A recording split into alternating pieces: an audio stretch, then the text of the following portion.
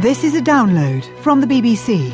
To find out more and our terms of use, go to bbcworldservice.com/podcasts. This is James Menendez with Newshour, recorded on Tuesday the 3rd of September at 20 GMT.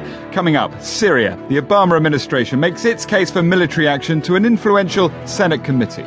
We can tell you beyond any reasonable doubt that our evidence proves the Assad regime prepared for this attack. We'll be reporting from Capitol Hill. We'll also be finding out how Iran might react if the US does launch airstrikes.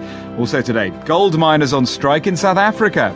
Plus, I have challenged myself that I will read thousands of books and I will empower myself with knowledge. If you set out to read thousands of books, where should you start?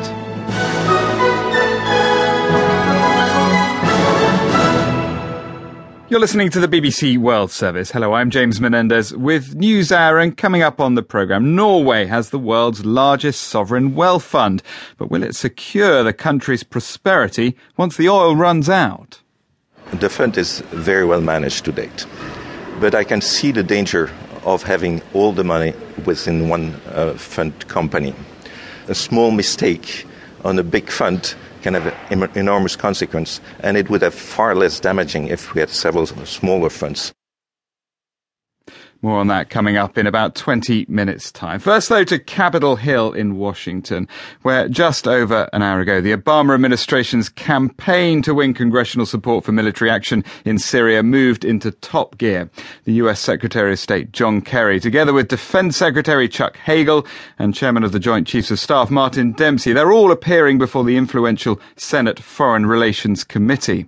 Well, this is effectively the first stage in a process leading up to some sort of formal debate in both the Senate and the House of Representatives, and, of course, a vote. Well, those hearings still going on. Let's just have a listen to what's been said at the moment.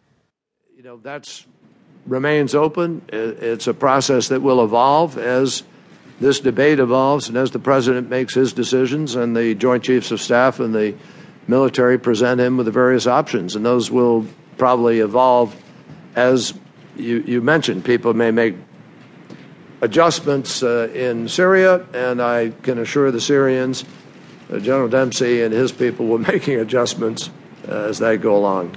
Well, I would hope we would have stronger international participation. Is there a consideration of a role for NATO to play here, considering that one of NATO's partners, Turkey, is on the direct front line here on the